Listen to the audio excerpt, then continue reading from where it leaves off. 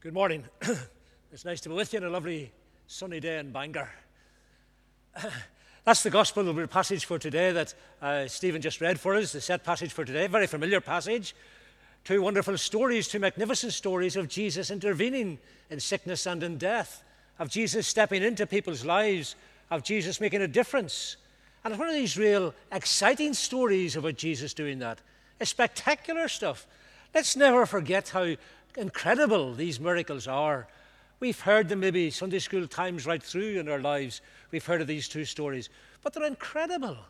They're astounding miracles of Jesus at work. There's a real wow factor to this. And the crowd were caught up in that wow factor about Jesus himself at this particular time. This was one of the real significant times in Jesus' life when his works were mighty and powerful and his words were reaching all through the Galilee area particularly.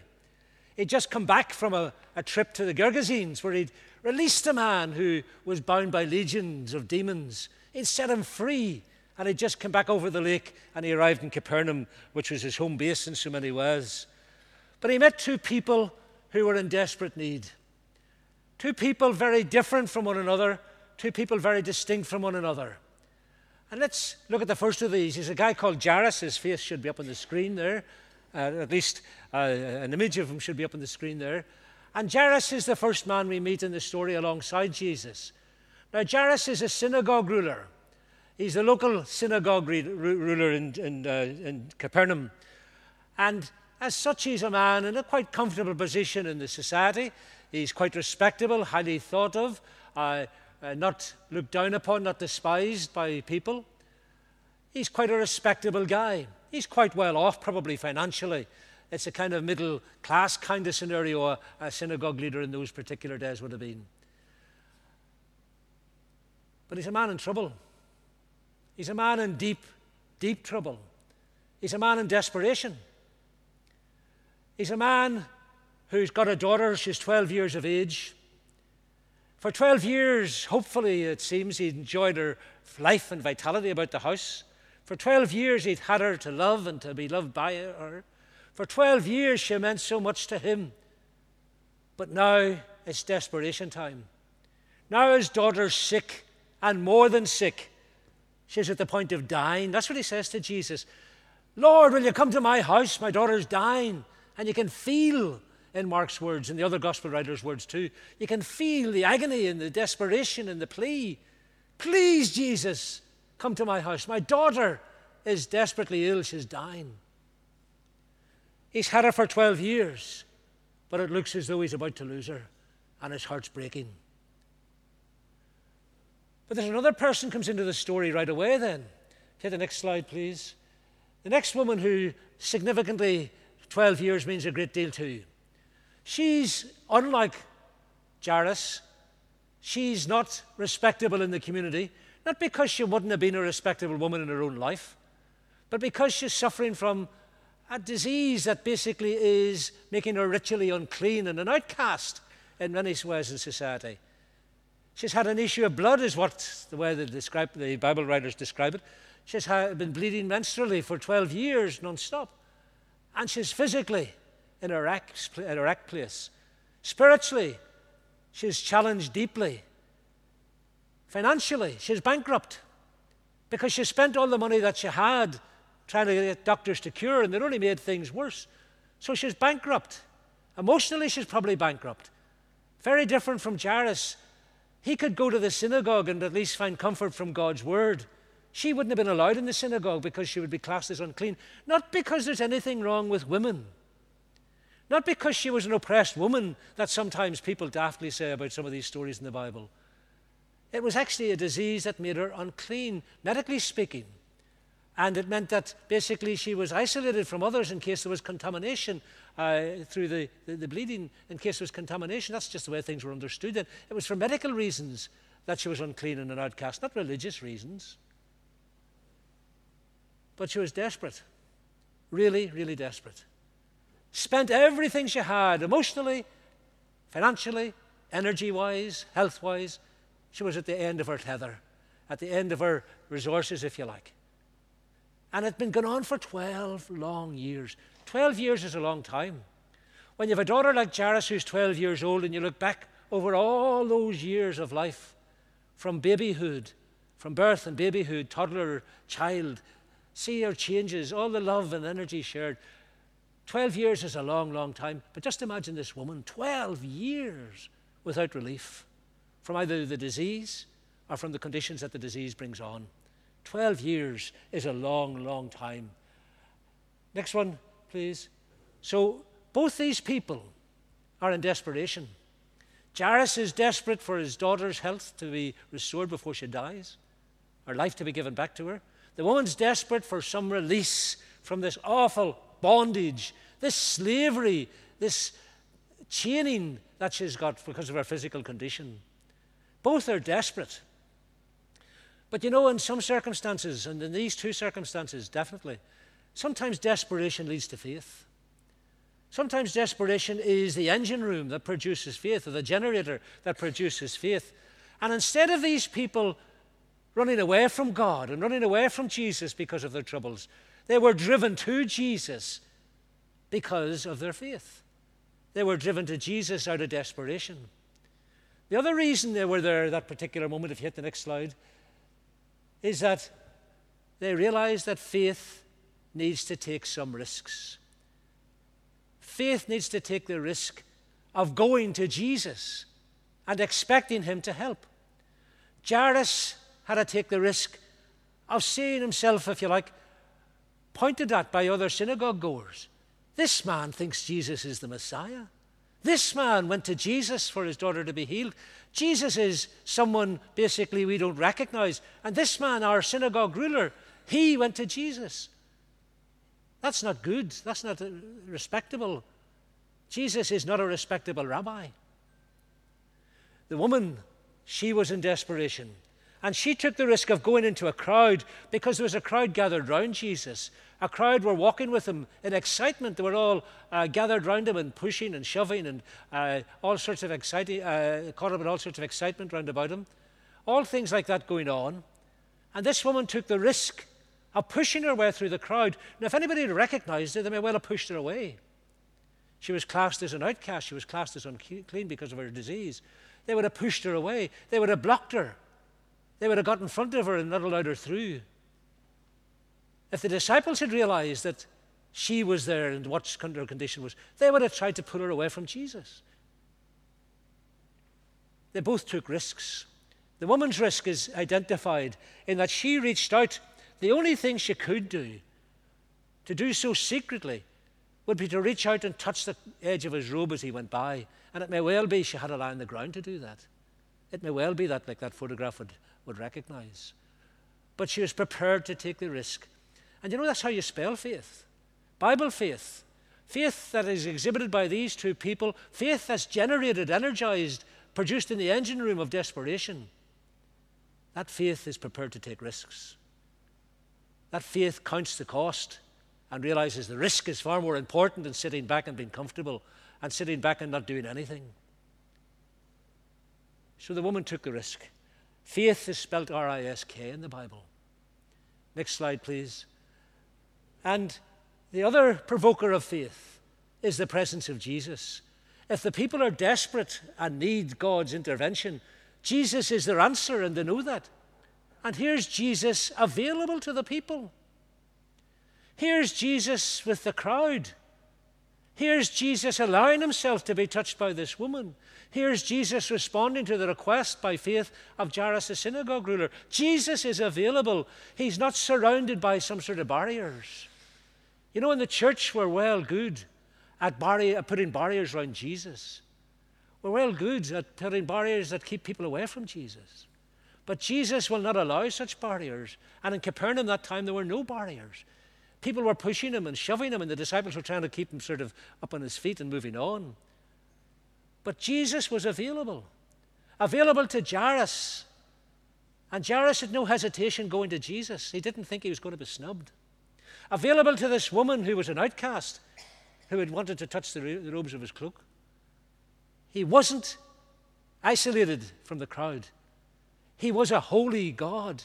He was a holy Savior. He was a holy man. But that didn't make him unavailable to the people. His holiness was not that of the Pharisees and the church leaders and the Jewish leaders who kept themselves away from the people, who isolated themselves, put barriers around them. And church, we need to listen today because we need to be out there available to people. We need to be out there identified as Jesus' people out there in the community. When we gather inside, it's for encouragement, it's for worship, it's for praise, it's for upbuilding, and it is for evangelism and outreach too when we're inside the church. But we need to go out there as representatives of Jesus. Be available out there as representative of Jesus. In your workplace, if somebody's in need, do they see you as someone who knows Jesus? And see if you can help them in any way. Maybe pray for them and ask you to pray for them. In your neighborhood, are you known as someone who loves Jesus and who will help with any circumstances or situations that crop up? Help in any way you can, not least in prayer, which is vital. Are you known as a disciple of Jesus, available to the people in your community, in your streets, in your workplaces, in your schools, in your colleges? Are we available to Jesus? Jesus was available then to the people of Capernaum, the ordinary people. They didn't have to go through some sort of ritual to get to him. But not only was Jesus available to them, Jesus was able to help. Jesus was able to help the woman and to help Jairus. Able to do mighty things. We're not. He can through us. But he was able to do and is able to do through us mighty things, mighty acts, mighty deeds. We need to realize that. If we're available to him and available to the people, Jesus is able to do things through us for them. And that's the way it's meant to be. But here we see what happened. Here we see the outcome. Next slide, please. Jesus is touched by the woman, at least his cloak is touched by the woman, and he realized something has happened. He realized that somehow power had gone out from him. Religiously speaking, when the woman touched Jesus, impurity should have went from her to him. This was Jesus, not the Pharisees. When she touched him, power went from him to her. Power to heal, power to make whole, power to free, power to rescue the woman out of her state. But he didn't know immediately who had touched him. He knew that somebody had, and something significant happened. He knew that. But he didn't know who had touched him. This was Jesus, fully the Son of God, but still fully the Son of Man, and having to ask questions sometimes to find out what was going on. Don't ever let that worry you. Jesus was fully human. Didn't make him any less God. He was fully God. But here he had to ask questions to find out who touched him. The disciples think, Jesus, are you crazy? What are you talking about? Everybody's touching you. They're all pushing against you. Who touched me, says Jesus. The disciples didn't know. He didn't know. But the woman was prepared now to come forward. She knew something had happened. She knew she was different. She knew she was changed. So she comes forward. This is the faith that takes risks again. She comes forward. And she finds that Jesus, yes, has healed her, but Jesus wants to do more to her than heal her. He wants to do more for her than heal her. He wants to make her whole. He wants to make her restored in every aspect of that word. Society-wise, church-wise or synagogue-wise, community-wise. He wants to make her whole. Someone who can live a whole life free in the community again, free from this horrible stuff of being an outcast, free from the bondage of that. He wants to make her whole physically and strong again, free from the disease. And he wants to make her know the love of God in fullness, that she might be a child of God, filled with the power of God, filled with the power of Jesus. He wants to do more for her than heal her, and he does. And when she comes out into the open, when she actually owns up to be the woman who touched him, she says, "Daughter, your faith has healed you." And the older translation, "Daughter, your faith has healed you, made you whole. Go in peace and be whole of the plague." Be rid of it all. Be free of it all. Be whole. That's what Jesus does for people. He makes us whole. Brings shalom, the wholeness of God, the peace of God, the completeness of God into our lives. That's what happened to this woman who took the risk of faith and touched the cloak, the robe of the cloak, the edge of Jesus' cloak. Next one, please. And Jesus, in doing that, caused problems for the other man in the story. Jesus, in taking time to deal with this woman, to treat her as a person, to treat her not as just another object to be healed, but a person to be made whole, Jesus took time to do that. Jesus took time to deal with her. Can you imagine Jairus? Can you imagine yourself in Jairus' situation? It's all within Capernaum, this. It's not a big distance from where Jesus was by the lakeside to Jairus' house, probably. It wasn't a large distance. But there's a large crowd milling around, and everything was slow. Like a pedestrian traffic jam, in a sense. But even more so, he took time to stop and to deal with this woman. And you can imagine Jairus sort of getting itchy feet and getting all uptight. Come on, Jesus, hurry up. It's great to see this woman getting healed, but hurry up, Jesus, hurry up. My daughter's dying. It was a costly delay, because very shortly after the woman was restored, Jairus' servants come over and they said to him, Jairus, there's no point bothering this teacher anymore. Your daughter's died. Just matter-of-factly, your daughter's died. Can you imagine Jairus' heart ripped apart by that? Ripped open by that? Your daughter has died. And the servants are just telling, forget about Jesus. We don't need him anymore. Your daughter's died. It's all over. Death is won. But Jesus knows what they're saying. And Jesus isn't finished with Jairus yet. And he says to Jairus, or rather he makes a command to Jairus. The commonest command, there's it up there, the commonest command in the Bible, you might think it's love the Lord your God with all your heart. That's the greatest commandment. You might think the second is like it, love your neighbor as yourself. That's the second great commandment. You might think it's love your brothers and sisters in Christ. Of course it is. No, the most common command in the Bible, Old Testament and New, is do not be afraid. Do you hear that of Jesus? How many times do we need to hear that in our lives? Do not be afraid. Faith takes risks, but faith has to face fear if it's going to take risks and overcome fear. And it's only Jesus who makes the commandment who can bring us the peace. And he did that with Jairus. He said, do not be afraid. And then he says, just believe, just hang on in there, Jairus. Hang on in there, you'll see stuff yet. You know, so often we become so impatient with Jesus. I'm the same as everybody else. We're praying for something and we only wish Jesus would do it quickly. Come on, Jesus, get it over and done with. Get him healed, get her restored, get her saved, whatever it is. We want him to do it quickly. And I believe he wants to do it quickly too. But Jesus takes time with people. I don't know how it all works out in the timetable of heaven, but I know it does work out. And I know that often what we think are denials, no's to an answer to our prayer, are not denials, but they're delays. Genuine delays. We don't know the reasons, but there are reasons. God has his reasons. I believe we'll understand a great deal more in glory, but God has his reasons.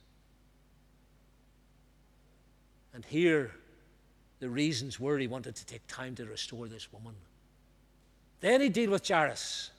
And then he dealt with Jairus' daughter. And he got to Jairus' house. And all the hoo-ha of a wake taking place. There's genuine stuff there with mothers grieving her heart out.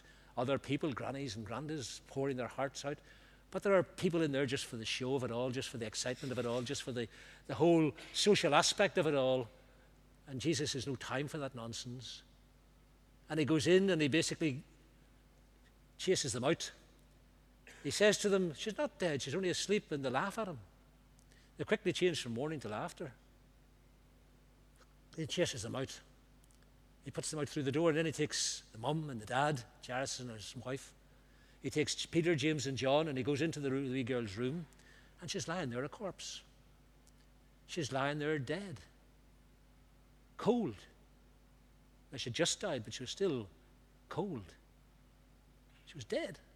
She would have been just cold. And Jesus performs no tricks. Jesus does no mighty sort of magic. Jesus just simply says to her, little girl, I say to you, get up. Little girl, I say to you, get up. And that's what she did. That's what Mark tells us. Peter is probably Mark's source, because we believe that much of what Mark wrote is what Peter witnessed. Peter is in there in the room. He's in the room. He saw the dead body. He's in the room. He heard the words of Jesus, little girl, I say to you, arise. He saw the wee girl get up out of bed. It blew his mind, I'm sure. It did more than blow the minds of Jairus and his wife. It filled them with absolute joy. From the depths of despair to the heights of heaven in terms of joy. And then Jesus simply says to him, give her something to eat. She's hungry. Mighty miracle, but Jesus dealing with it as an everyday fact, an everyday thing. That's the power of Jesus.